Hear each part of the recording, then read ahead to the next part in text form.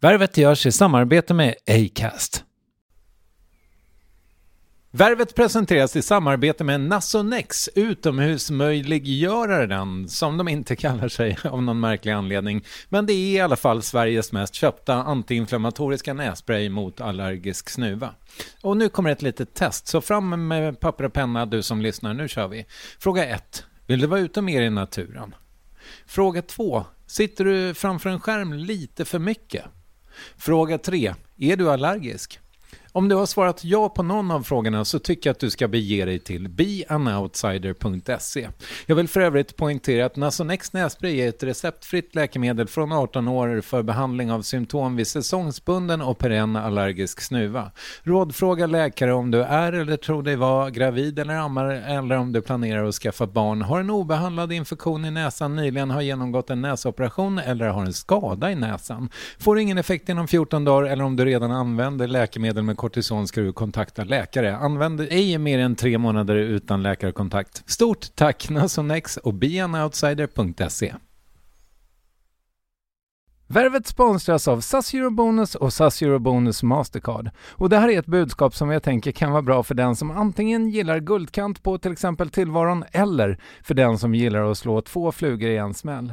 Om jag tittar på vad jag gör av med under en dag så är det typ 85% mat. Kanske tar jag en kaffe ute och relativt ofta unnar jag mig en lunch, men framförallt så handlar jag middagskäk och det blir nästan alltid ungefär 327 kronor. Och jag är förvisso med i alla mataffärers kundklubbar, så jag får väl något slags luddig poäng på mina köp, men får jag poäng på allt, överallt? Jag får ju inte det och det är dumt, för visst, Eurobonus kan användas till resor, lounger och uppgraderingar, men otroligt mycket mer, som att bo på något av de 250 000 anslutna hotellen som finns att välja mellan. Perfekt om man vill ha en staycation med sin partner eller så. Och just nu, mellan 23 april och 5 maj, får du 5 000 Eurobonus extra poäng om du ansöker om ett SAS Eurobonus Mastercard kreditkort. Kreditkortet som ges ut av SEB Kort Bank AB, där effektiv ränta är 19,27%. Vilket exempelvis blir 47 108 kronor om du använder 40 000 i kredit i ett år. Men det är förstås inget tvång att utnyttja krediten.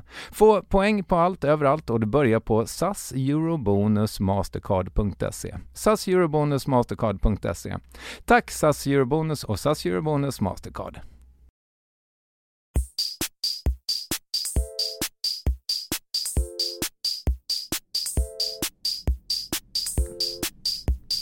Värvet, värvet, värvet, värvet, värvet, värvet, värvet, värvet.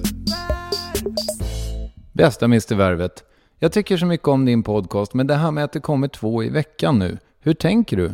Man hinner ju inte med. Kan du vara snäll och återgå till din vanliga takt? Så hinner man höra alla i lugn och ro. Tack på förhand. Hälsningar Kiki. Kära Kiki, tack så mycket för ditt e-brev. Nej, det kan jag inte. Jag har bestämt att under juni och juli så kommer det 2 avsnitt i veckan. Sen i augusti så trappar vi ner. Det kommer ni att märka. Det blir också fantastiskt. Det finns lite grejer på lut där. Men jag vill bara att ni ska ha mycket att lyssna på nu när ni har semester. Så tyvärr Kiki och ni andra som tycker att det går lite för snabbt. Ni får helt enkelt skaffa en ny vana. Gå en promenad 2 gånger i veckan eller något. Jag vet inte hur ni ska lösa det, men jag vill att ni gör det. För det är bra grejer som kommer härifrån nu. Till exempel den här intervjun med Thomas Öberg som jag ska låta er höra alldeles strax. Men först ska jag berätta det här. Jag har en ny sponsor! Den här veckan är det Posten och deras app Riktiga Vykort som presenterar Värvet. Och den här appen då, Riktiga Vykort, det gör att man skickar vykort med sin smartphone. Och det som är så coolt, och det här måste vi testa, det är att tydligen var man än är på jorden så kommer vykorten fram en dag efter. Och jag tänkte att det här är ett perfekt tillfälle att få se hur ni har det. Hur ser det ut när ni lyssnar på Värvet? Kan ni inte vara snälla och göra så här? Ladda ner appen, ta en bild på er själva när ni lyssnar på Värvet och skicka den till mig. Värvet, Care of Triumf, Tornedalsgatan 9, 16263 i Vällingby. Och så kommer jag att sätta upp de här korten på min ateljévägg och visa er det nästa vecka. Och vi gör så här. Jag slänger in en Värvet-t-shirt till den som jag tycker är finast under veckan som har gått. Så skriv er adress också så kan jag skicka en sån. Ja, det var väl det. Tack posten, tack riktiga vykort. Veckans intervju är med en av mina stora idoler. Han heter Thomas Öberg. Han sjunger i ett rockband som heter Bob Hund. Kan också vara popband, jag vet faktiskt inte riktigt. Jag upptäckte dem, tror jag, 1994. Och det var med albumet Bob Hund som lät ungefär så här.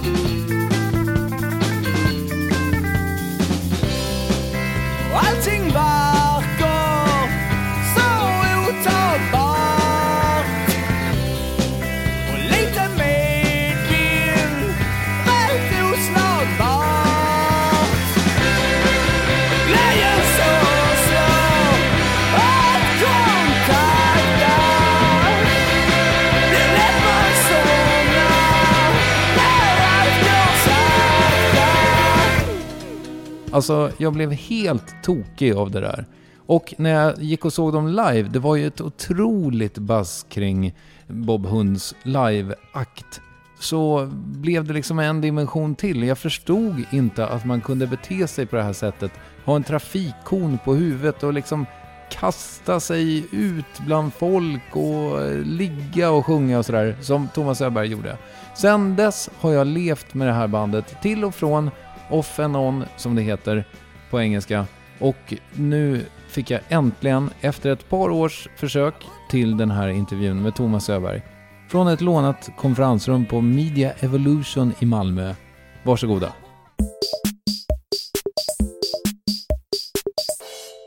Är det så att du efter alla dessa år fortfarande har svårt för din egen röst alltså? I vissa sammanhang, ja. I vilka sammanhang då? Det är väl när jag ska lyssna på den eller jag tycker alltid det är en liten chock faktiskt. Alltså jag har ju lärt mig att använda min röst, men jag har egentligen en bild av att jag är väldigt lång och stor och har en basig röst. Det skulle jag vilja ha liksom. Men jag är ju liten och späd och har en ganska gäll röst. Så jag har ingen bariton alls. Så att jag är väl liksom konstant lite besviken på min egen röst. Men det är kanske också en förutsättning för att man ska våga använda den och tänja på den och ifrågasätta den då på något sätt. Och man kanske skriker mer än vad man behöver för att man inte är helt trygg med den på något sätt. Du måste få väldigt mycket beröm för den. Alltså, ja.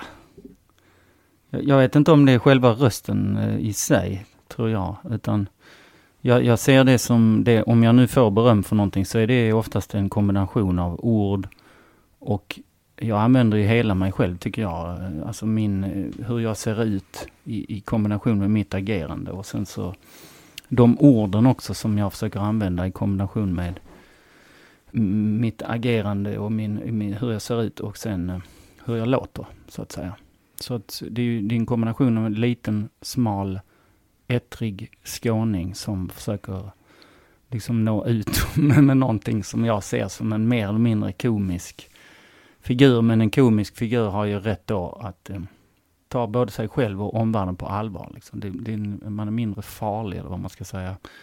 Man är inte identifierbart farlig. Man kommer gående på gatan. Man är liten och smal. Och då kan man liksom utsätta en publik för att man ska framstå som argare än vad man är. Eller på något sätt kanalisera det här på något sätt, känner jag. Kanske låter lite flummigt, men det är fortfarande en gåta i mitt huvud varför jag gör det jag gör på något sätt. Ja, jag förstår tror jag. Men ja. Alltså i dagarna, och nu tror jag dessvärre att det var ett tag sedan när lyssnarna hör det här. Så ni säljer alla era grejer från en replokal och då fick ni också gå så här i något slags svaromål om att ni verkligen inte lägger ner och att ni alltid ska hålla på. Ja, jag vet inte vem det var som svarade på det där eller vem det var som frågade, men det är en ganska intressant retorik kring det där, för att den är gjord, det är ett sånt där popkulturellt som en sorts rökridå, liksom ett litet sånt trick som både journalister och band har lärt sig att använda på något sätt. Dels då för att man får högre gager tydligen när man gör comeback. Och sen kan man tänja på liksom avskedet genom att åka på en farvälturné, genomförd eller inställd så att säga. Och retoriken kring det är väl tänkt att skapa både liksom en ekonomisk och en teatralisk spänning så att säga, från båda håll. Men det finns något löjligt skimmer över det också, för att jag vet inte om det är intressant exakt.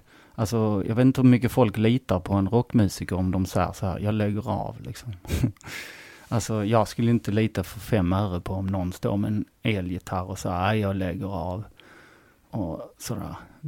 Jag vet inte hur du tänker, men det är fullt möjligt att han eller hon skulle kunna vara tillbaka redan nästa vecka i full karriär liksom, på något sätt. Så jag skulle inte bli för 5 öre förvånad. Och då tänker jag på alla artister jag kan komma på faktiskt.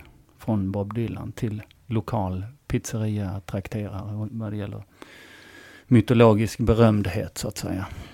Så att hela den grejen är lite löjlig, men tycker jag då. Men vi ska ju då, och det är också lite löjligt, men vi ska sälja allt vi har som vi hade där så att säga, och mer där till. Det ska bort helt enkelt. Och det är ett val som vi har gjort. Vi har ingen möjlighet att ha kvar en replokal heller. Det känns som ett sån 1900-tals företeelse för Bob Hund att ha en replokal. Lite så. Lite som Obelix har vi har trillat ner i grytan liksom. Den trolldrycken biter inte på oss på det sättet. Så att vi måste få till en fortsättning här, och då måste vi så att säga bränna broar, samarbetsbroar, och även för oss själva då och andra dela med oss av det vi har. Man vill inte sluta som ABBA eller David Bowie, eller hur? På museum. För det hade vi ju någon gång på Kulturhuset. Jag kommer faktiskt inte ihåg när det var. 2003 kanske? 2. Glömt.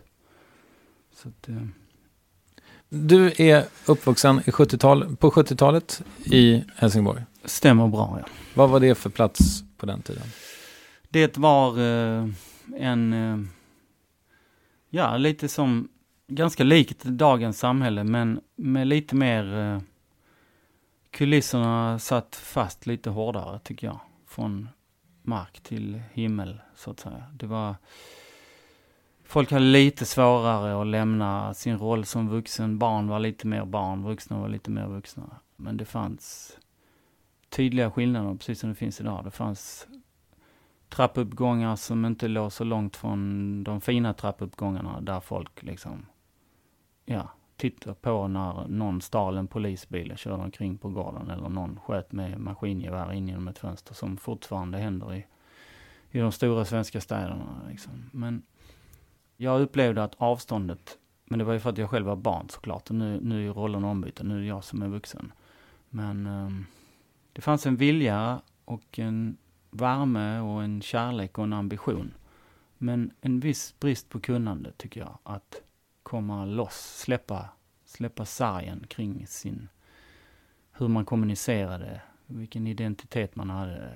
Och nu pratar jag om det jag såg som barn när jag studerar vuxna människor. Mm. Och det har återkommit till mig nu också när jag tar på den här masken som jag använder på scenen och när jag blir fotograferad och så. Jag går inte omkring med mask när jag köper bröd och smör, va? Men i den rollen som jag har hamnat i så tycker jag det är viktigt. Och det hör ihop mycket med min känsla av uppväxten helt enkelt. Det sitter hårt präntat i mig. Folk ville gärna att de här kulisserna skulle sitta bastant naglade i samhället. Men ofta så såg man vuxna människor och de ramlar igenom de här tunna väggarna av emotionellt papper. Och så blev det gråt och tandagnissningar. Alternativt, vilket som är det värsta, det är locket på. Och det är ingenting som är kännetecknande för Helsingborg tror jag, utan det var hela Sverige på den tiden på något konstigt sätt. Jämfört med nu. Nu maskerar vi oss på ett annat sätt, men på den tiden var det väldigt märkbart för min del i alla fall. Var kommer du ifrån? Pratar vi någon sorts social Ja. stege här? Ja. Ja, mina föräldrar, utan att gå in för mycket på detaljer, men det är ingen serie, jag är inte så här släktens kompositör nummer 10 så att säga, utan jag följer ingen direkt tradition i min släkt, och jag är född på Söder i Helsingborg då, som nu då är en stadsdel i Helsingborg där budgeten absolut inte är speciellt hög så att säga. Men det ligger ju ändå inne i stan. Och Arbetarklass är väl ett mest enklaste sättet att beskriva det så att säga. Om man ska generalisera liksom, som de gör. Vi drar till med det. Mm. Var du medveten om klassbegreppet när du växte upp? Nej, det kan jag inte säga. Utan det var först när jag blev tonåring. Jag kände att det var någonting som gick mig helt förbi. Men sen fick jag en massa vakna kompisar när jag blev tonåring. Som var jättebra på att påminna mig om det där. Och även när jag blev medlem i Bob Hund så finns det individer där som har en skarp syn på det. Och var de skiljelinjerna går.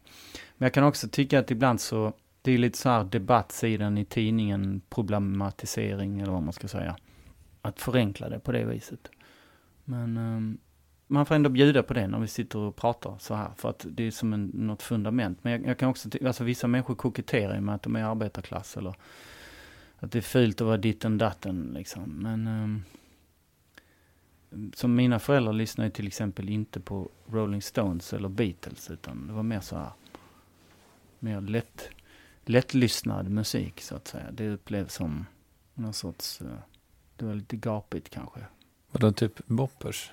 Nej, men mer så här, mer så här populärmusik som av lite mer så här, min farsa så tyckte det var roligt med sån här, vad ska man säga, humoristisk tolkning av musik i vissa sammanhang. Och såna här cocktailskivor till exempel var inte helt sällsynta hemma hos oss.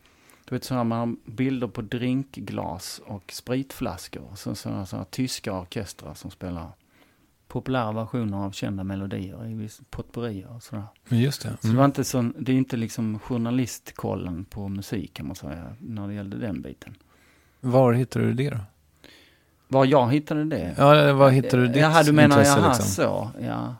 Det låter som jag rackar ner på mina föräldrars musiksmak, men de var inte så populärkulturellt aktiva när jag var barn på något sätt känner jag, utan varför jag pratar om det här, för att vi pratar om vad var det jag växte upp i, och den strömningen också där, den var inte så, alltså folk som är mellan 30 och 40 nu för tiden som mina föräldrar var när jag föddes, vilket också hör till saken.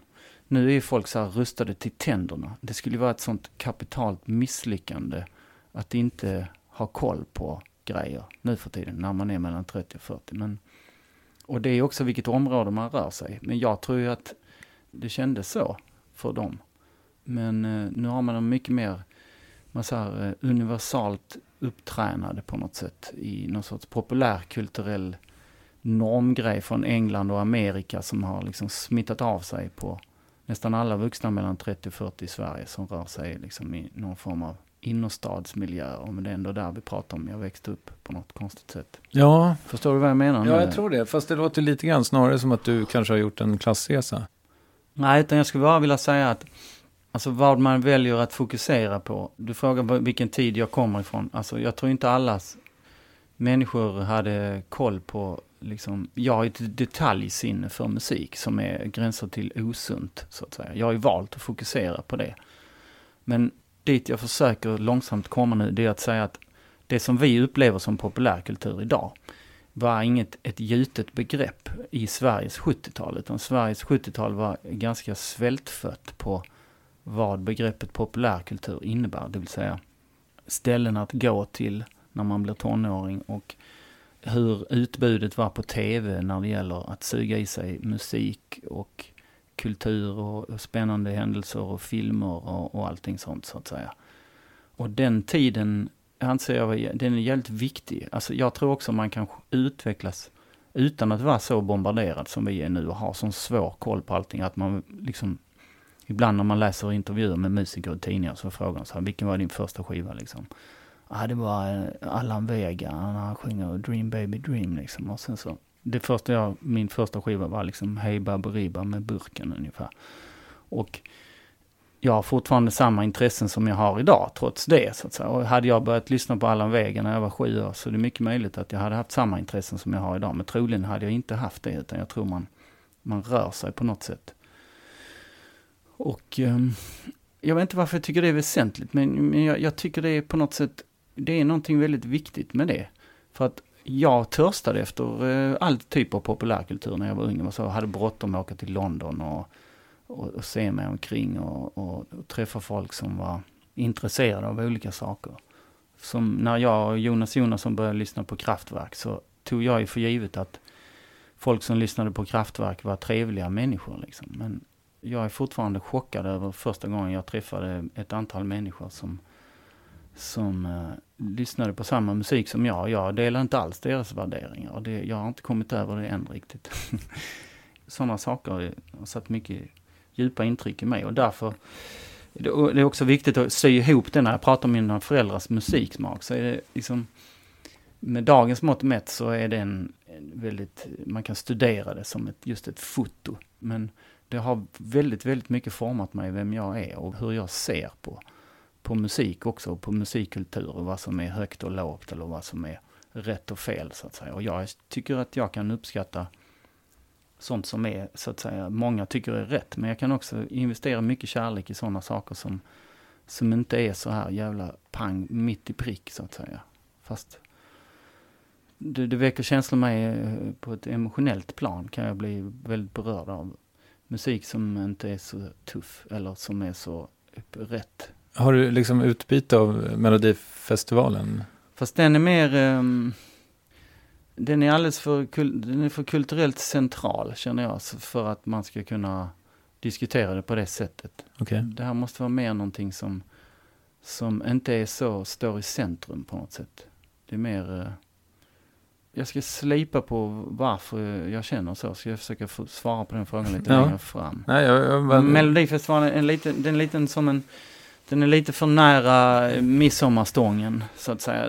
Det här hände lite bredvid liksom, för mig. Mer i periferin. Någonting som försiggår lite 200 meter längre bort. Liksom. Ja, men måste det finnas en erövring i det du liksom uppskattar? Nej, inte alls. Utan jag försöker knyta det till vilken värld jag växte upp i. Och vad det fanns för koder där. Och hur folk använde dem på något sätt. Jag är väldigt intresserad av det.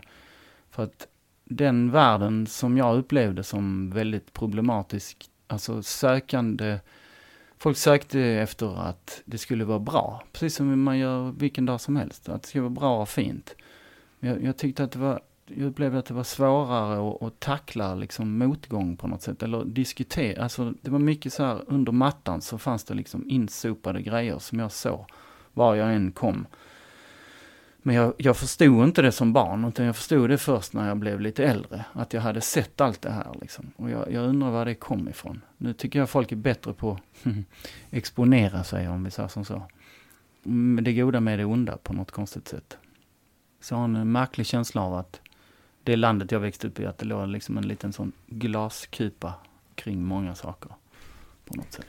Jag har återkommit i flera av intervjuerna kring liksom hur man kände kring att göra någonting själv. Jag tror Kristoffer Appelqvist till exempel, som ju kommer från den här stan för övrigt, han liksom drog en parallell mellan så här bruksorten där man på något sätt är predestinerad att börja jobba på bruket en dag liksom, och vad det gör för ens initiativförmåga. Och han menar då att den här stan, till exempel Malmö, är en sådan plats på något sätt, att man inte ska tro att man är någonting. Och okay.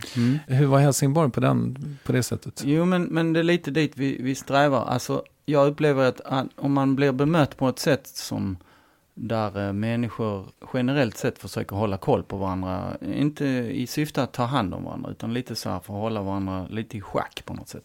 Den taktiken tror jag ofta man använder när man själv är väldigt osäker. Om man själv har någonting att dölja, så tror jag man liksom lite snabb med att kommentera så här, ja, nya skor ser jag.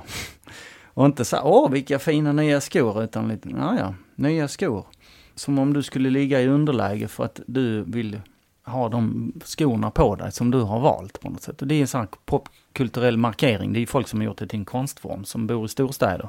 Helsingborg är också en stor stad, men även i stora städer och även lokalt så finns det, kan de här reglerna surra upp liksom, som de pratar om då, populärt kallat jantelag liksom. Men jag försöker hela tiden tänka på vad det ligger bakom det, och då upplever jag att det ligger en viss form av, på det privata planet så är man själv lite så här, jag skulle gärna ha bjussat på detta, men det är så här nära en komplimang jag kommer att komma.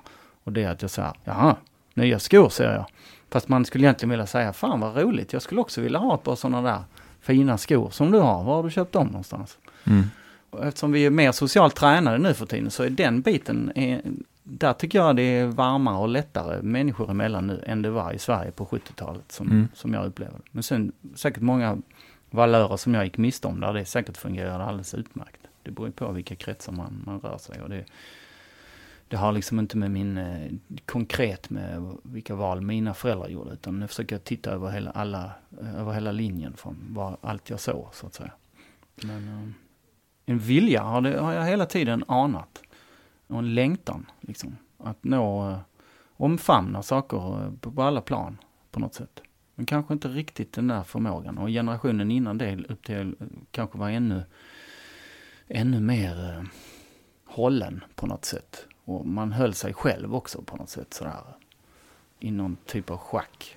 Som de som stack ut blev riktiga knasbollar på något sätt, sådär, verkligen bröt av mot någon tangent.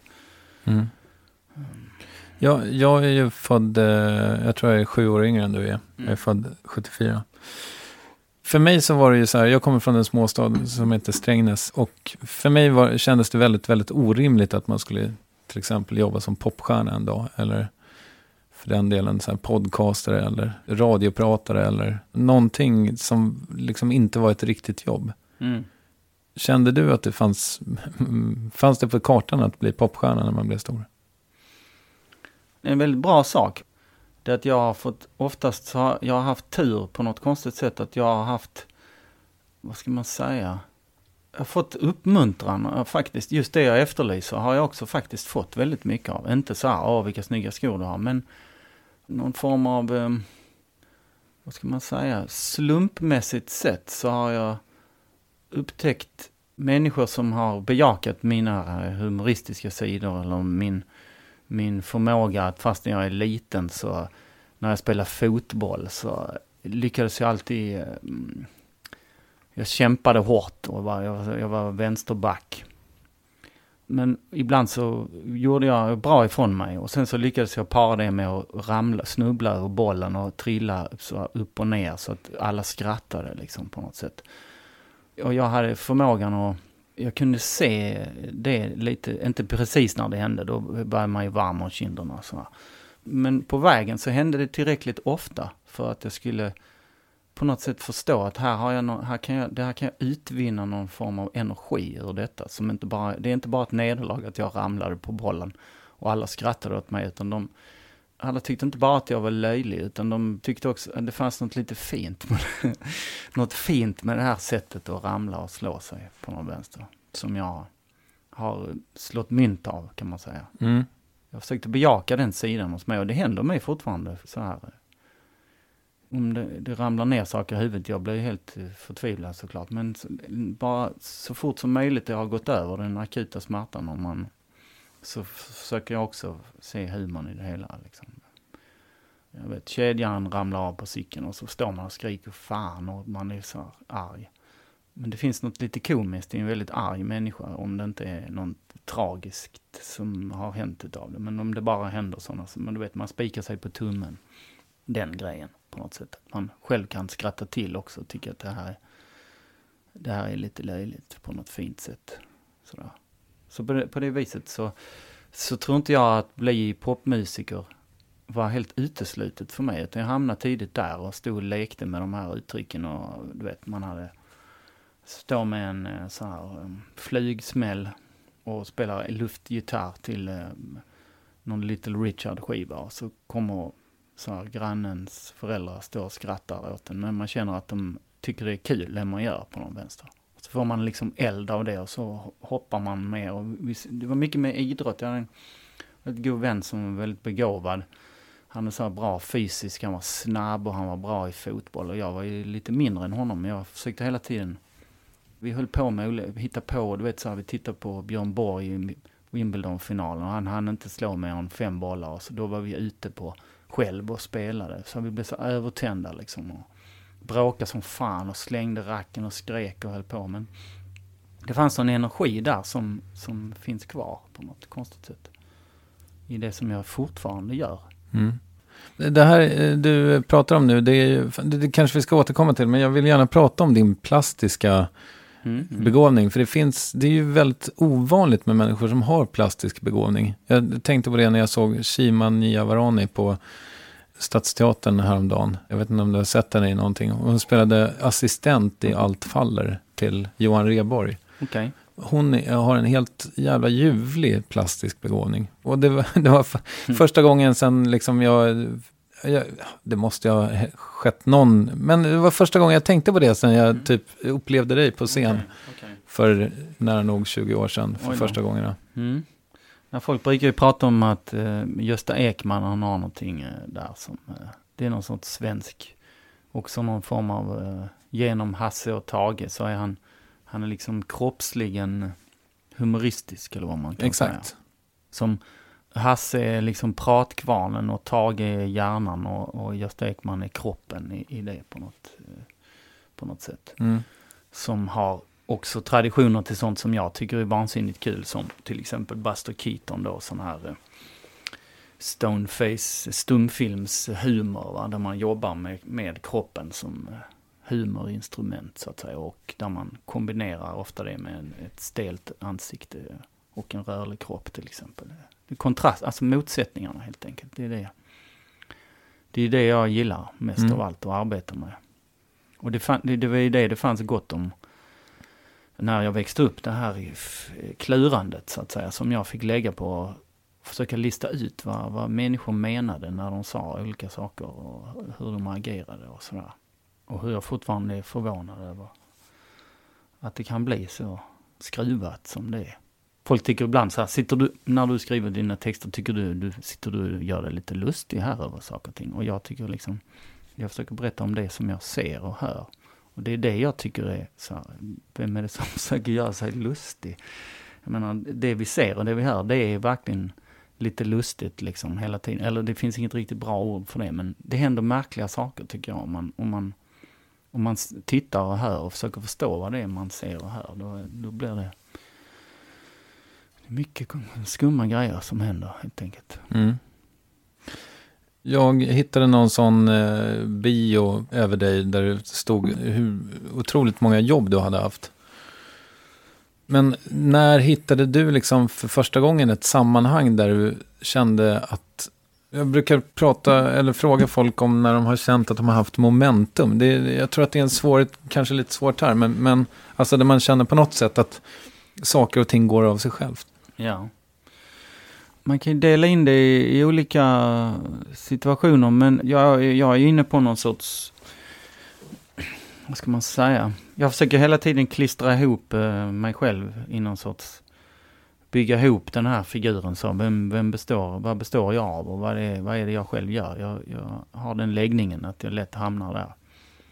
Och nu blir det ju lätt efterhandskonstruktioner då så att säga. Men jag menar, jag gillar saker precis när de håller på att bli till. Det är ofta då kan jag få... Ja, men som när man sitter i en replokal och repar. För mig, när vi började spela med Bob Hund till exempel. Så när man börjar känna att så här, jag hade en bra musikalisk idé. Och så låter man folk testa spela lite melodier. Så låter det helt för jävligt. Så tänker man, nej, vad sysslar man med? Jag slösar bort mitt liv. Och sen så, några timmar senare så känner man så här, alla lägger ner instrument. Så tittar alla på varandra. Så känner man så här, det hände någonting där. Det gjorde det. Fy fan, det här kommer bli bra. Den känslan där. Och den hade jag tidigt när det gäller musik. Så när jag träffade Jonas Jonasson så då lyssnade vi på sånt här Kraftwerk. Och Jonas försökte få mig att lyssna på Suicide och Allan Weg. Jag förstod inte vad han pratade om, men många år senare förstod jag vad han pratade om. Och vi lyssnade på de här skivorna och vi hade en ganska klar bild om att vi skulle köpa instrument själv och spela själv. Det var definitionen för oss. Sådär. Medan andra kunde säga, just det här vi pratar om folk på stan eller någon som du ska ha varit på den och den klubben liksom. Annars är du ingen riktig människa typ. Har du inte varit där och dansat till den och den musiken så är du ingen riktig människa ungefär. Och jag förstod mig aldrig på det, utan för mig så var det så här, jag vill kunna lyssna på musik som jag tycker om och så vill jag kunna skriva musik själv därför att jag tycker att det fattas det är någon melodi som fattas eller någon liten grej. Så jag känner här finns något det finns ett litet glapp här, man kan klämma in en liten grej. Och då satt vi ibland också och när vi spelade så precis när det hände, man kände så här, båda tittar på varandra och så är det någon lite så här ögonblick som nu vet vi om att det här är någonting som vi kan bevara, som vi kan återvända till och gilla så att säga. Och det var nog väldigt tidigt, så vi var kanske 15, något sånt, jag och Jonasson då, när vi satt och spelade. Det var första gången jag förstod att det här är någonting här som jag vill mer med det här och sådär. Sen att vi hamnat på scenen och så var kanske, tyckte man var spännande att stå på scenen. Och det kan man säkert hetsa upp sig i efterhand för. Men för mig så var det nog de ögonblicken där när man insåg att nu, där, de sekunderna där, det där, jag vet det. Är liksom, man har någon sorts kroppslig känsla av, alltså, man blir helt glad och lite fnissig och så måste man ta en paus. Sådär. Jonas var säkert tvungen att röka en cigarett eller någonting så. Man avlägsnar sig från den stund. Det är så stort som man måste ta en paus. Även om det bara låtit bra i en halv minut. så måste man ändå ta ett break där. Och det är oftast i de pauserna där. Jag kan vara likadan fortfarande när man är ute och reser. Vi åker bil så sitter jag och surar. Jag säger, jag gillar inte att åka bil. Vi har varit på turné alldeles för mycket. Och sen när man har gjort lite stopp så man har druckit en kopp kaffe och så hör man någon fågel och en liten bit sol som skiner på. Det kan vara så, det är kul att åka bil. Jag gillar, I love it liksom. Och sen direkt när jag går in i bilen så blir jag sur igen. Men just i de sekunderna efter liksom, att man vet att det är nu det har hänt någonting. Det är då det är. Men jag kan inte sätta något datum med något klockslag så här, du vet. Kände jublet när jag gick in på scenen i Hultsfred. Fy fan vad de fick sig där liksom. Jag har aldrig kickat på de grejerna. Jag har inte den typen av drivkraft i mig. Då är jag redan färdig liksom. Det är inte det som får mina klockor att ticka liksom. Jag är mer störd än så. Ja, men det var som fan, för det tänkte jag ändå att... Nej. Det är kul att träffa folk och jobba och göra det. Men det är inte det som... Det är inte där det skänder för mig. Det är liksom... Det är en sån blandning mellan liksom, vad ska man säga, dumhet och hybris och någon sorts total okontroll över situationen som sker, att självförtroendet eller glädjen kan växa så omåttligt av de där sekunderna där när man tyckte det var så gött. Även om det händer hemma liksom, och ingen har sett och hört det än. Minimum är ju 2 personer, eller i värsta fall om man själv sitter och spelar i hörlurar och kommer på någon slinga som man tycker verkar användbar liksom. Det kan man inte vara helt säker på. Det kan vara liksom egot som drar en vid näsan igen för 1001:a gången, men det kan också vara... Det kan hända där, men det är sällan liksom. Så det är en ganska privat grej för min del. Det är det som är så liksom paradoxalt. Men vi gjorde en Bob Hund-spelning också på Medborgarplatsen i Stockholm. Och då efteråt så ska vi transportera saker i den varuhissen upp. Och då fastnar hi-haten i den här varuhissen. Den är skitstark, den kan ju lyfta hur mycket som helst. Så den bara böjer hi-haten i 90 grader. Och det var så minimalt gage. Och den var ju helt oanvändbar, den här hi-haten efter. Då minns jag också att det var så här, jag fick en sån total aha-upplevelse liksom att det är så här det är att vara med i Bob Hund liksom. Såna här grejer kommer att hända hela tiden. Men om vi använder det här på rätt sätt så är det faktiskt hur konstigt den låter, så jobbar det här till vår fördel. Liksom. Om vi bara lär oss vad betyder den här, vad är det för berättelse i den här böjda hi-haten, den böjda hi-haten i 90 grader. Den berättar någonting. Det var liksom vår musik på något sätt. Den skulle låta så. En vanlig hi-hat fast böjd genom en varhiss. Och vi kunde enas kring det också i orkestern och bara, ja, så är det. Vi förlorade 2000 spänn där och spelningen gick åt helvete, men what the fuck. Vi har en bild här och det här är vi. Detta ska bli våran musik liksom. Och det krävs ju en hel del att man är redo att ge upp det där som jag pratar om. Att släppa taget då och inte bara så här, fan också, jävla skit. Det var säkert någon, eller säkert, det till och med var jag som sa det när vi åkte upp i hissen. Men att man hinner greppa de här grejerna, de här, när du vet, när leran stänker upp i ansiktet på en. Att man fattar att man är en del av det och att det är inte bara otur, utan det är också en roll man får liksom, av olika naturlagar eller vad det är som gör det. Och det är jag stolt över. Det är någonting som jag bär i mig som en liten grej jag kan plocka fram ur fickan liksom, och hålla i handen även om det är osynligt. Den böjda hi-haten. Ja, och det momentet. Du pratar om ett moment.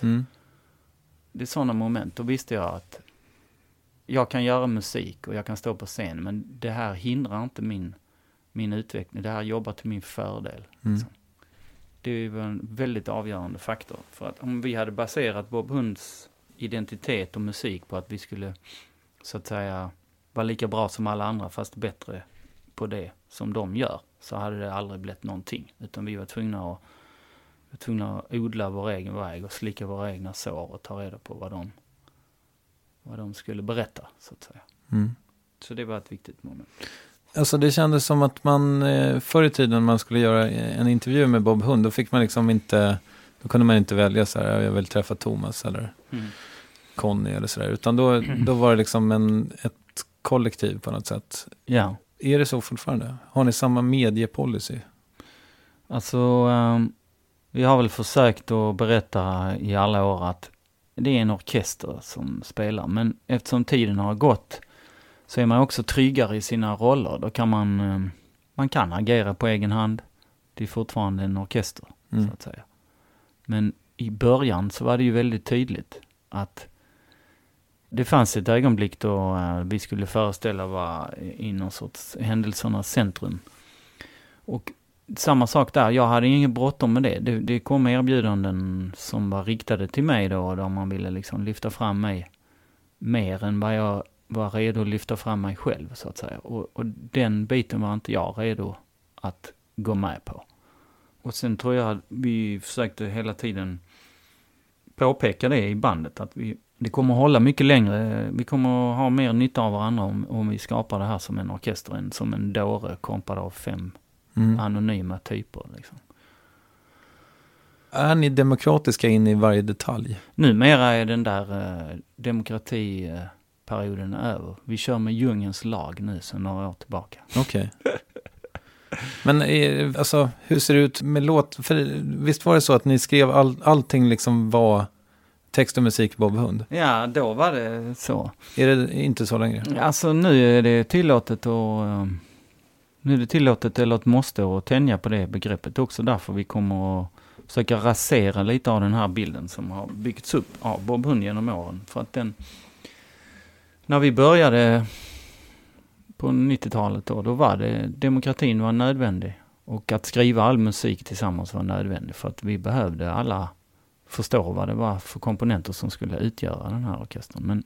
Men numera är det skönare att få lov att tänja på det. Någon kan få skriva all musik inklusive sista symbolslaget, men alla spelar eller nej, det behövs inte ens det. Så var slutar det vara Bob Hund? Vi har ju bland annat nu då till lagom till 6 juli bland annat, så har vi på sistone vi har spelat in en ny singel här som kommer ut då.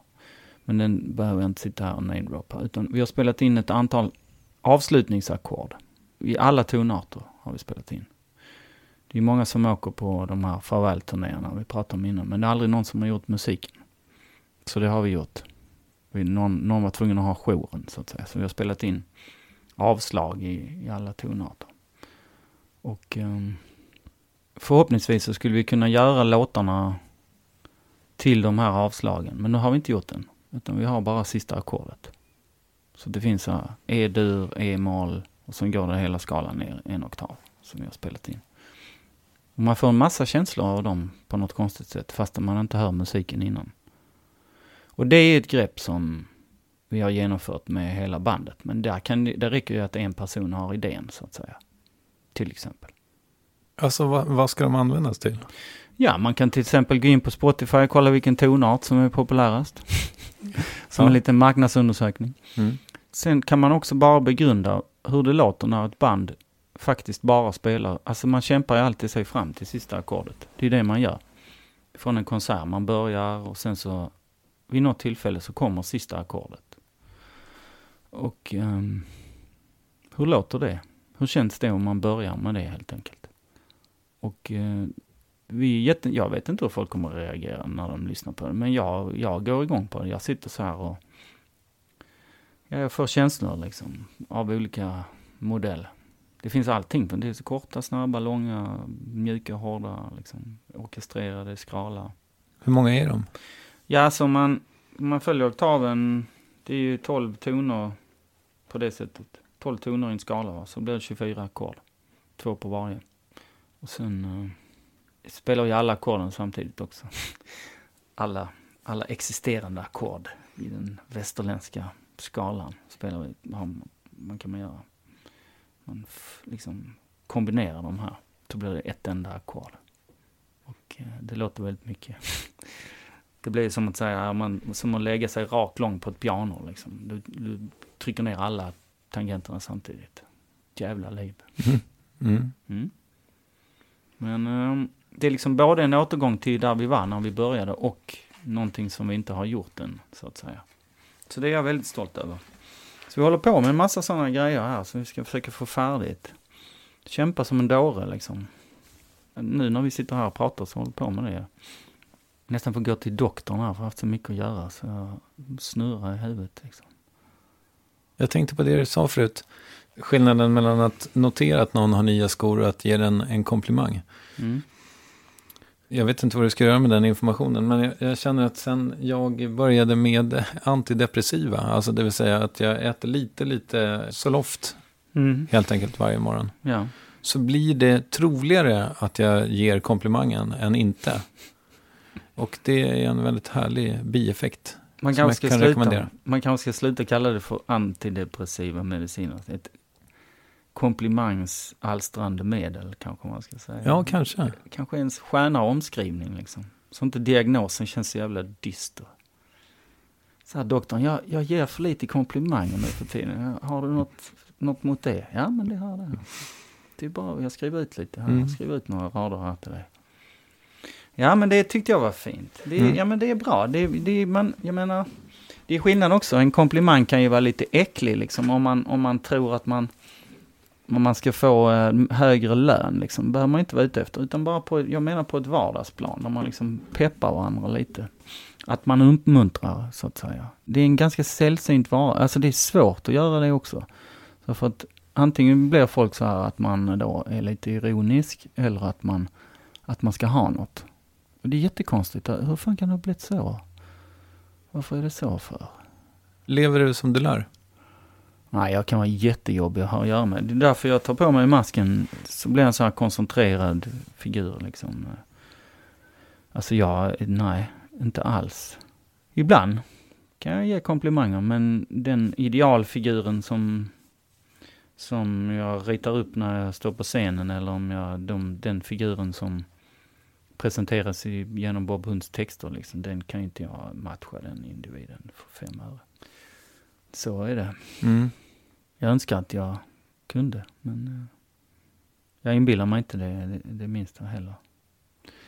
Vi får se lite grann hur det går med det liksom kronologiska. Ja, det här blir som ett stort lapptäcke. Vet Ja. det känns, jag är nöjd, jag tycker det går bra. Ja, vad härligt. Jag tycker det kommer fram grejer här som aldrig har varit uppe på tapeten innan. Ja, men underbart. Kör Och det är på. meningen. Mm. Du säger att du har så oerhört mycket att göra så att du nästan får gå till doktorn. Vad är det du gör på dagarna?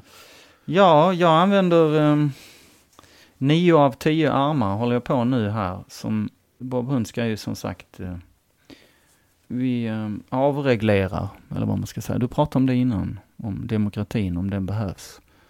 Så vi är väl liksom en liten mikrospegling av den världen som vi lever i på något sätt. Och vi har väl försökt att vara det hela tiden. Som när vi började till exempel så hade vi nytta av att en sån som Kurt Cobain blev världsstjärna. Annars kanske Bob Hund hade inte ansetts ha någonting att komma med, eller vad man ska säga. Eller Thomas Di Leva eller någon annan. När han började så var han en figur liksom. Och numera så har Bob Hund någon roll, som jag sa innan. Demokratin har bytts ut mot djungelns lag internt. Och även externt skulle jag säga. Djungelns lag råder på många sätt i samhället. Demokratin, du skulle kunna fråga folk på gatan om de vet vad demokrati är för någonting. Och då pratar jag inte om att man ska veta vad ordet innebär, men om de har en känsla av det. Liksom. Och jag är inte så säker på att så många har en aktiv känsla av det, utan det är mer det finns på något sorts antingen mytologiskt plan eller på någon sorts idealvärld som man aldrig når fram till på någon vänster. Jag antar att Husbykravallerna till exempel talar till din tes. Ja, men även där att just den där frustrationen, liksom, vad gör man med sin vrede? Hur kanaliserar jag min vrede? Och spelar man i rockband som har så här högljudda gitarrer och jag har slått sönder mikrofonstativ och sånt och visat att man kan ge sig på döda ting, och det gör man ju i och för sig om man eldar upp en bil då, men det är ju väldigt många människor som blir rädda, skrämda liksom av det då. Det skulle vara förmätet av mig att säga att jag kan analysera det där, men jag har bara en känsla av att samhället är i en väldigt snabb förändring som sker liksom i många olika skikt samtidigt. Det sker en enorm utveckling på liksom det individuella planet, samtidigt som det sker då en extrem förenkling av många företeelser. Och då Bob Hunds sätt, oavsett om man är arbetslös och bränner en bil, eller om man är liksom miljardär och inte kan prata med sina barn, så finns det en frustration liksom, som den går som en röd tråd genom hela samhället, som jag anser då är ett gemensamt problem som vi har, som vi alla måste lära oss att hantera. Liksom. Jag predikar ju bara för att man ska hitta någonting och få ut det på, så att säga. Och sen även att man måste då ibland bryta av mot det som har varit innan. Och i Bob Hunds fall så har vi försökt applicera den här demokratin, och sen har vi sagt till oss själva sedan några år tillbaks, det är djungelns lag som råder. Men nu kommer vi att göra i år i sommar, vi kommer inte att åka på någon sommarturné liksom i år. Vi ska inte spela live, utan vi ska göra allting utom att göra en konsert. Och det ska vi göra den 6 juli i Folkets hamn i Helsingborg. Och då bland annat då avreglerar vi alltihopa under en dag, så att säga. Och så bygger vi ett monument över oss själva, och sen så ska vi rasera det, så att säga. Förhoppningsvis finns det en båt som man kan åka fram och tillbaka mellan Helsingborg och Helsingör som har Bob Hund-flagg, som man kan gå in och man kan nyttja drycker av olika alkoholhalt och utan. I fören ska det finnas en bar där man kan röka cigaretter och lyssna på musik och bergsprängare. Liksom. Vi håller på att diskutera om den ska heta Gun Club eller om det ska vara Martin Karns bar eller någonting sånt. Och den kommer att landa liksom i den här terminalen. Det finns ett hus som ligger väldigt nära där vi gjorde vår första konsert. Jag och Jonas och en kille som heter Peter, som numera jobbar på Propellerheads. Nu blir det mycket information här på en gång. Och förhoppningsvis så ska man kunna gå också på en restaurang som heter Bob Hund.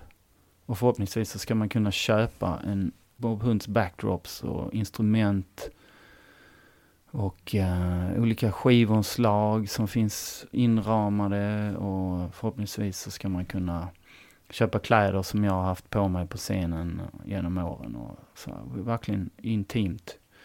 Förhoppningsvis så ska man kunna vinna liksom sällsynta vinylskivor på något lotteri, och man ska kunna gå på klubb på natten och lyssna på ett band som Bob Hund har varit med och välja. Och det blir som en Bob Hund-land där ute. Förhoppningsvis så kommer gatuskyltarna att bytas ut. Så att istället för Södra Varvsgatan eller vad det nu heter, så ska det heta Conny Nimmersjöstrasse liksom. Men jag vet inte om det kommer att bli så här. Det kanske bara är drömmar som jag har än så länge.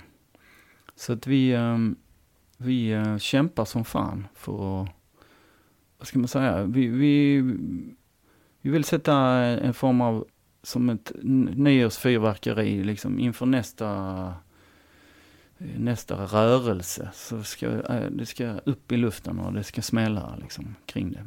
Men vi ska inte spela någon konsert. Utan det har vi skämt bort med folk i åratal med, tycker vi. Så att, det håller jag på med. I olika former. Så här. Men jag har hittat saker i replokalen som jag inte trodde fanns. Och så har jag hittat så här masterband till skivor som vi har gjort, som legat slängda i ett hörn. Eller ja, John Essings hatthylla kom fram som vi trodde var borta. Ja, du vet, allting. Så att det blir någon sorts bonanza i någon riktig yra där, är det tänkt. Mm. Vi har jobbat med Tore Johansson ganska mycket, den här producenten. Tanken är att vi ska spela in vi håller på med en låt som mer eller mindre är någon form av requiem också. Alltså rock, pop. Och vi ska försöka, så att säga, att det ska bränna våra broar konstnärligt sett oss emellan. Så att Bob Hund inte ska kunna jobba mer med honom i tanken. Så det är en överenskommelse vi har med honom. Så att vi måste tvinga oss in i en ny situation efter detta, så att säga. När du säger Tore Johansson så kan jag inte låta bli att skratta lite. För jag vill minnas att Cardigans någon gång har berättat att första gången de träffade honom så hade han någon slags lägenhet som var det var 2 miljoner Retsina-flaskor i den här lägenheten. Och så låg han på något slags divan och han hade ingen fjärrkontroll till tvn, utan hade byggt den av en lång pinne bara som han bytte kanal med. Det är vad jag minns av honom. Ja, jo. Han var ju väldigt tongivande en gång i tiden. Ja. Det är han säkert fortfarande. Ja, det är han ju faktiskt. Det är roligt att säga att en producent är tongivande för övrigt. Det är lite kul, ja. Se. Ett slags vits. Ett slags ordlek. Skulle vi kunna göra som så att jag lämnar dig ensam i 1,5 minut och bara springer och hämtar på Tor till oss? Ja, vi kan gå dit tillsammans. Ja, det kan vi göra. Ja, tillbaka till framtiden. Tillbaka till framtiden. En hel cirkus. Ja. Låter som ett band jag känner till. Det är också en roll jag gillar. Det är en idol jag har. Det är han... Det finns en Lucky Luke. Cirkus Vilda Västern heter det. Det finns en karikatyr på skådespelaren W.C. Fields. Vet inte om du vet vem han är. Han ser ut som en arketypen för en komiker. Han har så här röd potatisnäsa och ihopbucklad hög hatt. Och är ständigt lite så här halvberusad liksom. Det var han som sa, det var på den tiden när jag vaknade varje morgon med skakningar och ryckningar. Det var den enda motion jag fick. Och han är i den här Cirkus Vilda Västern, är han någon form av... Han har världens lusigaste cirkus, liksom ett sånt lejon som har lapp för ögat och knappt orkar gå in i manegen. Och han är någon sorts, han peppar liksom hela tiden så här: mina damer och herrar, nu ska ni få bevittna det världens 7:e underverk. Så smäller han med piskan och så kommer lejonet in, kan knappt gå själv, och så går han och stoppar in och så öppnar lejonets mun och stoppar in huvudet och så stänger han det och så drar han igång applåderna själv. Och honom har jag som någon sorts osynlig förebild liksom, att hela publiken är liksom en enda salongsberusad individ som, det är den personen man ska underhålla, och det är så man tilltalar dem också, man vevar igång det liksom. Så. Och när man har gjort det då funkar det på något sätt. Det är som någonting som måste få upp farten. Men när du har fått upp farten, då klarar det sig på egen hand. Då kan man släppa det liksom, släppa loss det. Mm. Så det är någonting som jag... Också momentum. Det där är intressant för att man pratar ju ofta i comedy om just att man ska göra publiken till en organism. Det känns som att du är väldigt bra på det. Ja, men om man just att man har det, om man har det tilltalet så här, om man går in och så här, man vet att det är också sån 70-tal som jag växte upp i. Alltså fredag, lördag innebär automatiskt lite för mycket alkohol i människors kroppar. Och potentiellt kan det bli stökigt liksom, om det kommer i fel stämning. Att man i gengäld då går in och skämtar med det. Man säger så här, man går in och läser på en lapp så innantill. Jag är så nervös, jag måste ha en lapp innantill och läsa ifrån. Och så säger man så här, god afton era jävla alkoholister. Eller förlåt, jag läste fel. Det står era förbannade alkoholister. Om man säger det till folk liksom, så vet de att jag vet vad de vet. Liksom. Och då är vi står på samma punkt där. Vi jobbar utifrån att vi har växt upp i den här kulturen där vi måste göra på det här sättet. Men då måste någon nämna det vid namn. Och när det är nämnt vid namn så får man lov att då kan man använda det till positiva grejer liksom. Och så att man får ut det istället för att det blir så här knytnävarna åker upp på liksom. Det blir gråt och tandagnisslan 2 timmar senare på något sätt. Och det känner jag i hela kroppen att jag har sett jättemånga konserter också. Jag har varit så många festivaler och legat så bakis i olika tält liksom. I väntan på att det ska vända. Så att även där har jag identifierar mig väldigt mycket med momentet att vara i publiken liksom. Det är egentligen där en konsert kan vara som bäst på något sätt. Alltså, det är sin sak att stå på scen och folk jublar och applåderar och man skapar det tillsammans liksom. Men det är ändå... Och just att bli sedd. Det är många människor som längtar efter att bli sedda och som ställer sig på scenen då för att synas. Men jag kan också hävda att det är viktigt för publiken att bli sedd. Att publiken får reda på att den som agerar på scenen är medveten om att de är där. Och då återigen, om man pratar med dem och tittar på alla som den här en enda salongsbrusade individ liksom, så får man ögonkontakt med den här individen och då uppstår någonting. Då är man liksom, då är galoppen igång. Men man rusar liksom i någon sorts, man har ett gemensamt mål. Och det är att göra en konsert legendarisk, liksom, oförglömlig, så att man kan gå hem och bara känna att fan, här har jag varit med om någonting. Och det ansvaret, det är inte bara på musikernas sida, men det är inte publikens enda ansvar heller, utan det är ett samarbete liksom, som jag tror på. Men är ni färdiga med det där? Ja, det vet jag inte, utan nu ska det, så min dröm är att vi åker på turné utan instrument nästa gång. Att vi bara bokar in ett ställe, låt säga i någon stad i Sverige. Och så, det behöver inte vara ett så stort ställe, litet ställe.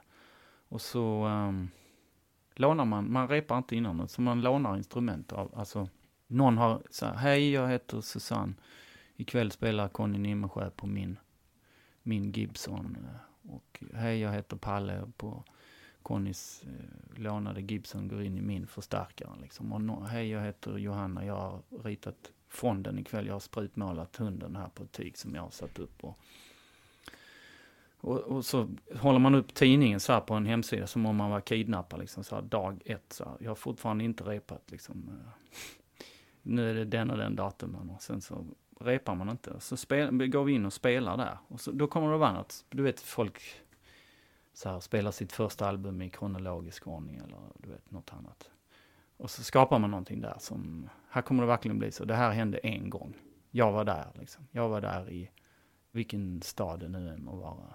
Något sånt önskar jag skulle hända liksom. Och då kan man spela gamla låtar, skitsamma, för att det är ändå nya förutsättningar. Ja. Eller man kan repa in, alltså man kan bara spela en ny låt, men man har inte, Det är uttalat att man inte får lov att repa innan. Så ser man vad man går för liksom. Man ser om det funkar. Men bygger det här på en besvikelse på den traditionella... Eller att är ni trötta på det? Nej, utan det bygger på att man får inte ta sig själv för given. Liksom den dagen man vaknar upp och är given i sin roll så får Bob Hund bekymmer, känner jag. Liksom. Det gamla mot det nya. Det är ett klassiskt popkulturellt problem. Liksom. Folk kan lyssna på Steely Dan nu igen bara man har 2 coola masker på sig liksom, och inte heter Steely Dan eller någon annan musik, vilken det nu än är. Det gäller bara att förklara, så ljussätta det på något nytt sätt så det känns spännande liksom, för alla inblandade. Jag hade skrivit en fråga om att återuppfinna sig själv, men den behöver jag nästan inte ställa då. Nej, och det är också en sån här popkulturell myt liksom, som typ så här David Bowie, han var som en kameleont hela 70-talet. Han bara uppfann sig själv på nytt. Och det måste alltid vara nytt. Det finns sådana här intervjuer med Sten Broman. Han började göra så här musik med elektronisk musik. Och stråkar så här. Det ska vara nytt. Men det kan också bli det kan också gå lite på tomgång till det där. Att det ska vara nytt. Det viktiga är att jag har någon sorts snöat in på myter. Jag tycker det är någonting väldigt spännande. Man måste kunna förankra vissa saker som händer i ett samhälle utifrån att det inte bara blir i ett religiöst perspektiv eller ett politiskt perspektiv eller ett ekonomiskt perspektiv eller vad det nu må vara. Men just myter, det står till och med när man tittar i ordlistan så här att myt är nästan en vanföreställning, står det alltså i den ordagranna beskrivningen. Och jag tycker att myten, den är vardagligt övernaturlig, om du förstår vad jag menar. Den kan berätta om en företeelse som man inte vet vad det är. Eller som man inte får grepp om. Liksom. Och utifrån det perspektivet är myten nödvändig.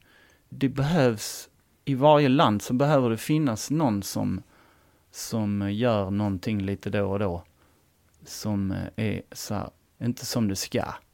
Och vad det nu må vara, det kan inte jag sätta fingret på. Men någon måste ha jouren lite då och då. Liksom. Och några gånger så har vi haft jouren. Liksom. Men nu har vi mest jouren inför oss själva. Att vi inte får lov att... Alla medlemmar i Bob Hund bor nästan i olika städer, så att säga. Och då är det bara liksom... Det är lyxkonsumtion att ha en replokal. Och det är förmätet att ha en replokal om man inte bor i samma stad. Eller åtminstone använder den lite då och då. Det är som att ha... världens största bokhylla, men man har inga böcker i den. Eller så man har världens finaste samling med böcker, men man har den själv nerpackad i källaren. Och lika bra donera bort den eller sälja den för ett rimligt pris eller se till att den kommer till användning eller hit och dit. Och lite där har det blivit så att vi sitter ju och har den här intervjun för att jag är med i Bob Hund och jag är någon sorts figur som har arbetar på någon identifierbar scen liksom i det här. Och även inför mig själv då, eftersom jag inte har den drivkraften att sugas upp av min egen yrkesroll. Den är inte tillräckligt kraftfull än så länge för att jag bara ska nöja mig med det, utan det är någon sorts fåfängt tvång. Liksom, någon sorts tvångstanke kan man mer beskriva det som. Liksom, det är inget sånt där socialt ansvar eller någon sorts godhetsprincip som leder de grejerna, utan det är nog mer någon tvångstanke. Liksom. Mm. När Bob Hund blev ditt jobb, liksom, när var det? 93, 92? Ja, något sånt. Ja. Något sånt. Det var ju en annan tid på så jävla många sätt än idag. Ja. Är det en bättre plats nu? Eller är jobbet bättre nu? Jag tror att jag har ju levt mycket genom alltså min, så att säga, nästan all min kulturella bildning eller vad man ska på något sätt kalla det för. Eller allt jag hänger upp min värld kring kommer ju nästan ur någon form av popkulturell förankring. Liksom.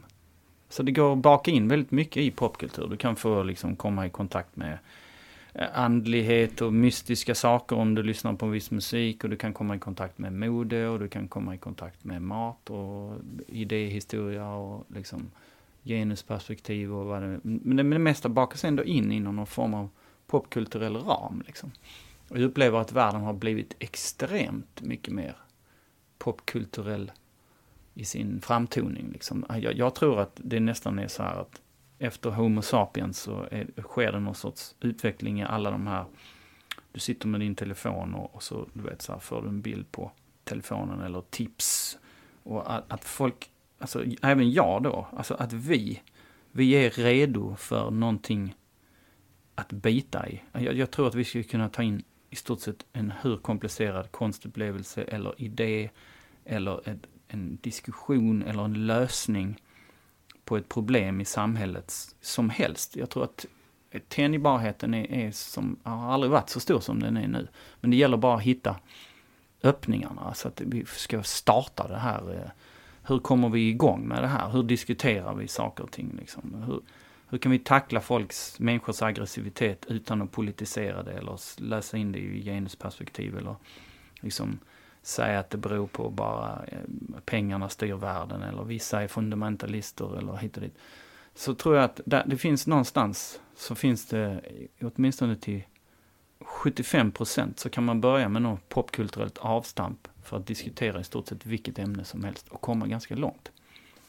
Men där krävs det också att någon, som jag sa innan, någon säger nu har vi jouren här, nu testar vi det och det. Och det skulle vara förmätet att tro att jag kan uträtta mer än att sälja Bob Hunds backdrop liksom, som vi hade på stora scenen i Hultsfred. Det kan ju tyckas lite löjligt liksom, men nu blev det så den här gången. Och de här avslutningsackorden eller en låt som handlar om döden följer alltid med mig för säkerhets skull. Liksom. Att man köpslår med det på något konstigt sätt.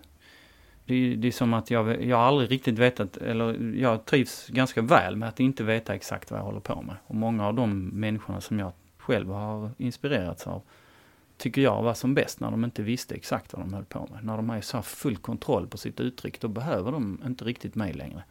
Då är de färdiga. Det är liksom, vad är det de säger? När du är bäst, då är det dags att lägga av. Liksom. Och jag vill inte hamna i den där olympiadpositionen när det gäller musik eller det man gör. Jag vill ha grenar som inte är med i olympiaden. De kan jag gärna ägna mig åt. Men så fort när jag är med där i den här invigningen, liksom, jag har min flagga och jag ska gå mina varv, liksom, så då blir jag stressad. Jag tycker det är obehagligt. Mm. Och det är för att jag är uppfostrad i en sån miljö där det ligger ett mellanläge. Du knyter ihop till vad vi pratade om innan. I det här odistinkta, när man tappar fotfästet och inte riktigt vet vad det är som händer. Liksom.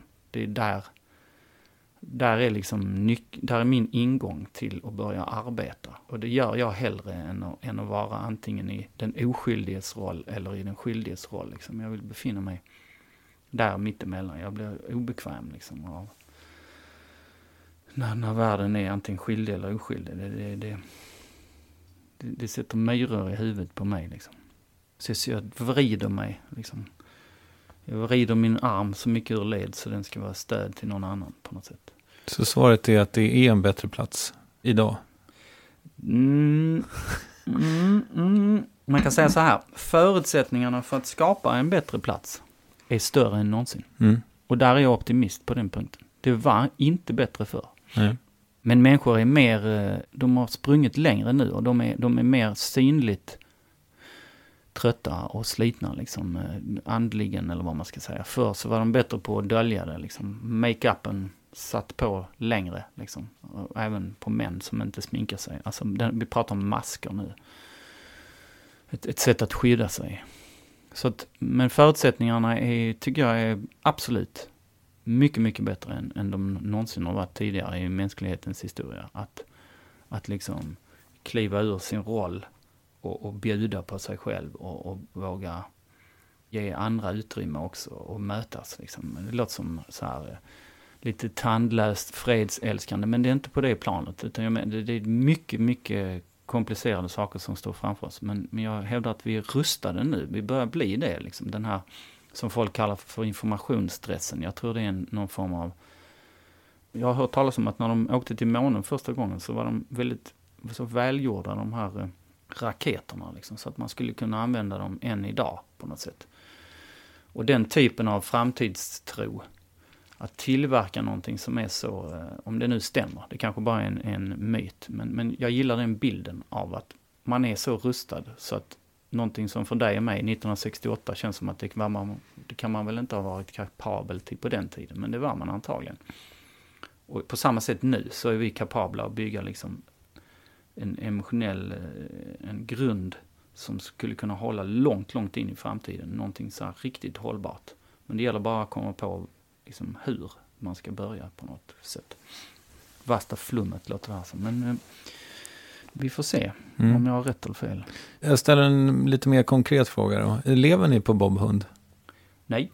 De flesta har jobb vid sidan om. Det är liksom också en sån myt som en myt som ska slås hål på liksom. För att man står på några festivalaffischer om året, det räcker inte för en att driva ett band på heltid så att säga. Jag jobbar inte med något annat vettigt. Men å andra sidan så jag försöker sänka mina utgifter så att man inte är så konjunkturkänslig liksom. Så jag är bra på att inte göra av med pengar i vissa sammanhang. Vad gör du av med pengar på? Ja, jag gillar tidningar. Tidningar tycker jag är bra för att de ställer inte så höga krav på en. Och så gillar jag för att man kan bläddra bakifrån. Det är också en sån tvångstanke jag har. Det är liksom, om man börjar med en bok bakifrån så är det lite som att spotta författaren i ansiktet på något konstigt sätt. Eller det blir lite laddat på något sätt. Så lite oförskämt. Men en tidning kan man behandla lite hur som helst. Man kan läsa den och ta in den på toaletten eller man kan ha den i hängmattan. Eller lätt att bära och sen kan man slänga den utan dåligt samvete. Nu sparar jag i sig vissa tidningar när man hittar några roliga artiklar. Men jag gillar tidningar. Det gör jag med pengar på. Jag tycker det är en perfekt uppfinning på många sätt. Var det ett slut där? Ja, för tillfället är det så. Ja. Du, är skrivandet en konstant för dig? Gör du det även när Bob Hund inte finns? Ja. Eller gör något? Ja, det gör jag. Det är så fort jag känner att nu direkt upp något här som måste noteras liksom. Så här. Bristen på innehåll kan få vilken bägare som helst att rinna över liksom. Om någon säger det. Om jag hör någon säga det på gatan så måste jag skriva ner det. Vem var det som sa det? Det var nog jag. Eller det kanske var någon annan. Vad vet jag? Du vet. Eller jag sparar, det är godis för mig liksom. Jag sparar på det som det är stort för. Du vet som så ornitologer, de står länge med kikare så här, och väntar på att det ska komma förbi. Nu är det någon sällsynt art på vägen så sitter jag hela tiden när det gäller. Det finns något sånt skämt om Don Quixote, så han tar upp papperslappar som blåser förbi på gatan och läser. Jag läser allt så här, liksom. Jag gillar böcker och ord och sådär. Det är någon sorts förhäxning för mig. Det är något magiskt med det. Så var det inte från början.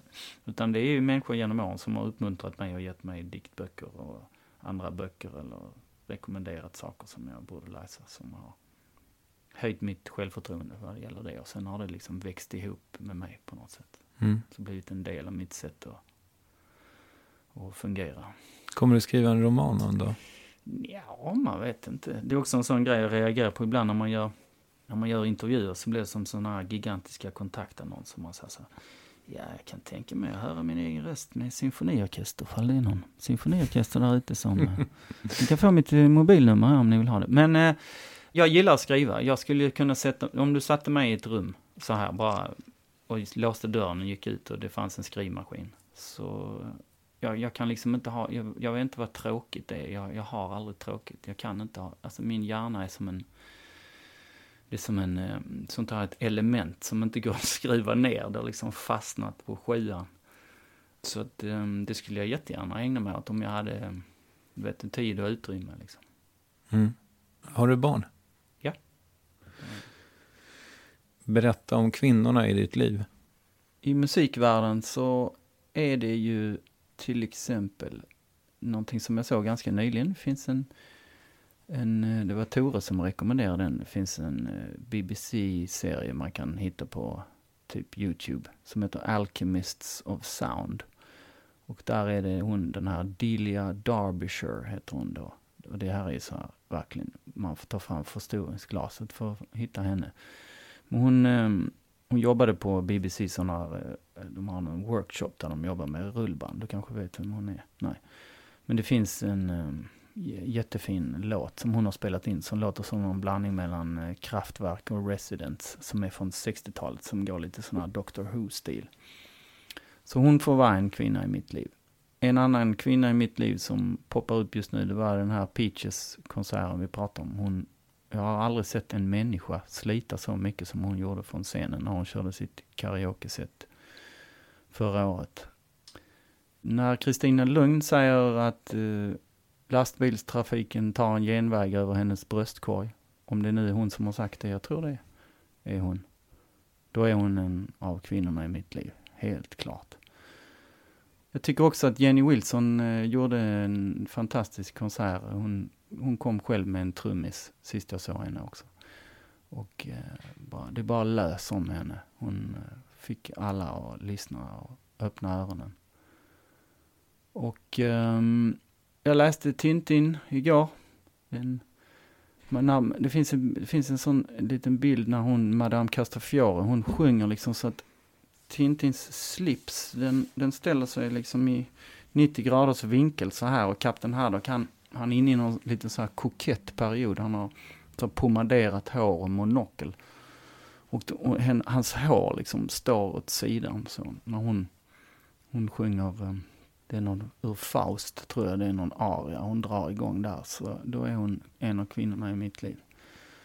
Och sen tänker jag på, kan det vara Sonja Heine som hade ett museum i, tror det, du får kolla upp det här om jag snackar i nattmässan, men jag tror Sonja Heine har ett museum för modern konst i Norge.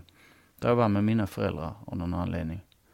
Och det var första gången jag såg en tavla som var helt vit, som någon konstnär som jag inte kommer ihåg vad de hade gjort. Men det var som White Album av Beatles. Alltså den innehöll skenbart ingenting.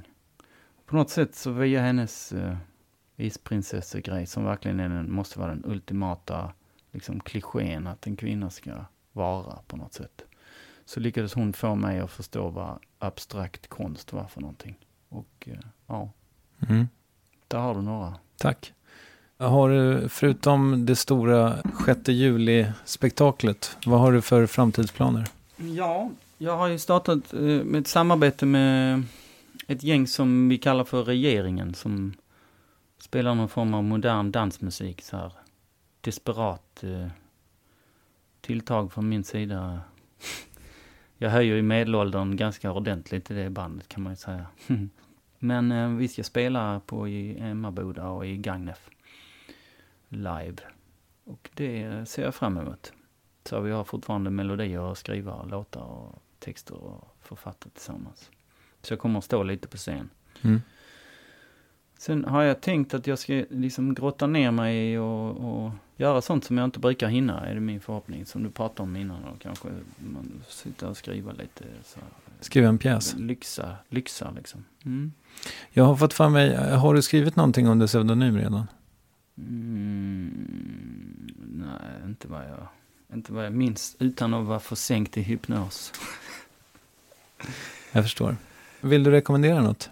Ja, jag rekommenderar alla att någon gång i livet prova på att hata sig själv i 15 sekunder och bli en bättre människa.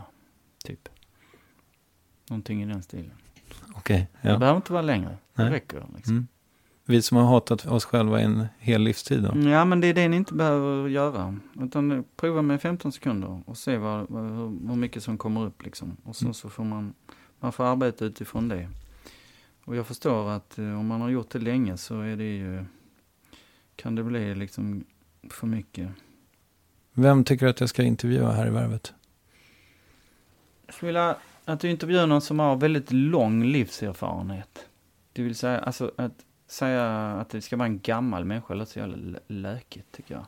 Men en människa som har varit med om, som har lång livserfarenhet helt enkelt, som har blivit tvingad att leva snarare än har levt bara liksom.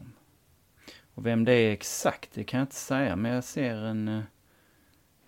en kvinna framför mig som har varit tvingad att kämpa som fan, som har mycket livserfarenhet och som är redo att ge liksom.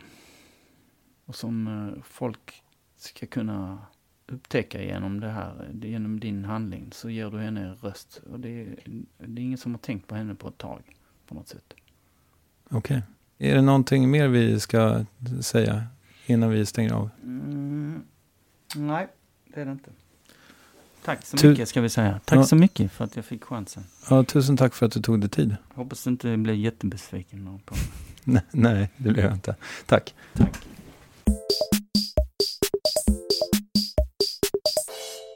Nej, jag är inte besviken. Tack Thomas.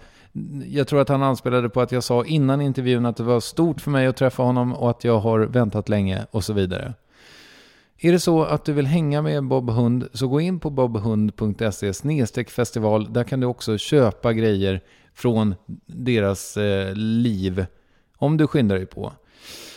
Vad ska jag mer berätta? Talkshow imorgon. Edvard Blom, Ametist Assordegan och Ebbot Lundberg. Det kommer att bli jättehärligt, hoppas jag. Det är fint väder imorgon och biljetterna är i princip helt slut. Men skynda dig in på värvet.se/talkshow om du vill knipa något till kanske nästa vecka. Så hörs vi snart. Puss och kram, hej!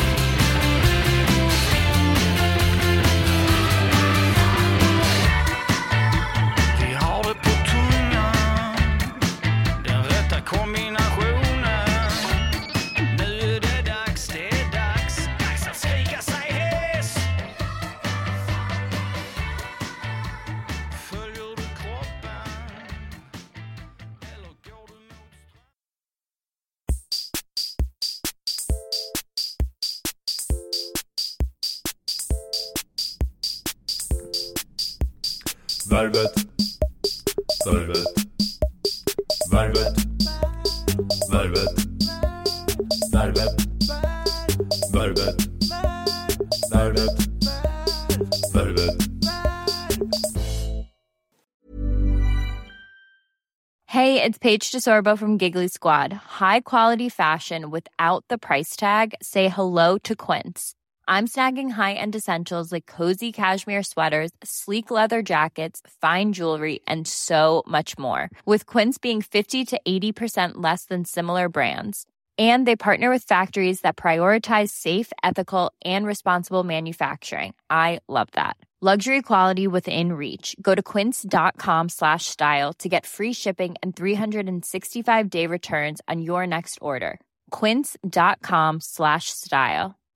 When you make decisions for your company, you look for the no-brainers. And if you have a lot of mailing to do, Stamps.com is the ultimate no-brainer. It streamlines your processes to make your business more efficient, which makes you less busy. Mail checks, invoices, legal documents, and everything you need to keep your business running with Stamps.com. Seamlessly connect with every major marketplace and shopping cart. Schedule package pickups and see your cheapest and fastest shipping options from different carriers. With rates up to 89% off USPS and UPS rates. And with the Stamps.com mobile app, you can take care of mailing and shipping wherever you are. Make the same no-brainer decision as over 1 million other businesses with Stamps.com. Sign up with code PROGRAM for a 4-week trial, plus free postage and a free digital scale. No long-term commitments or contracts. That's Stamps.com.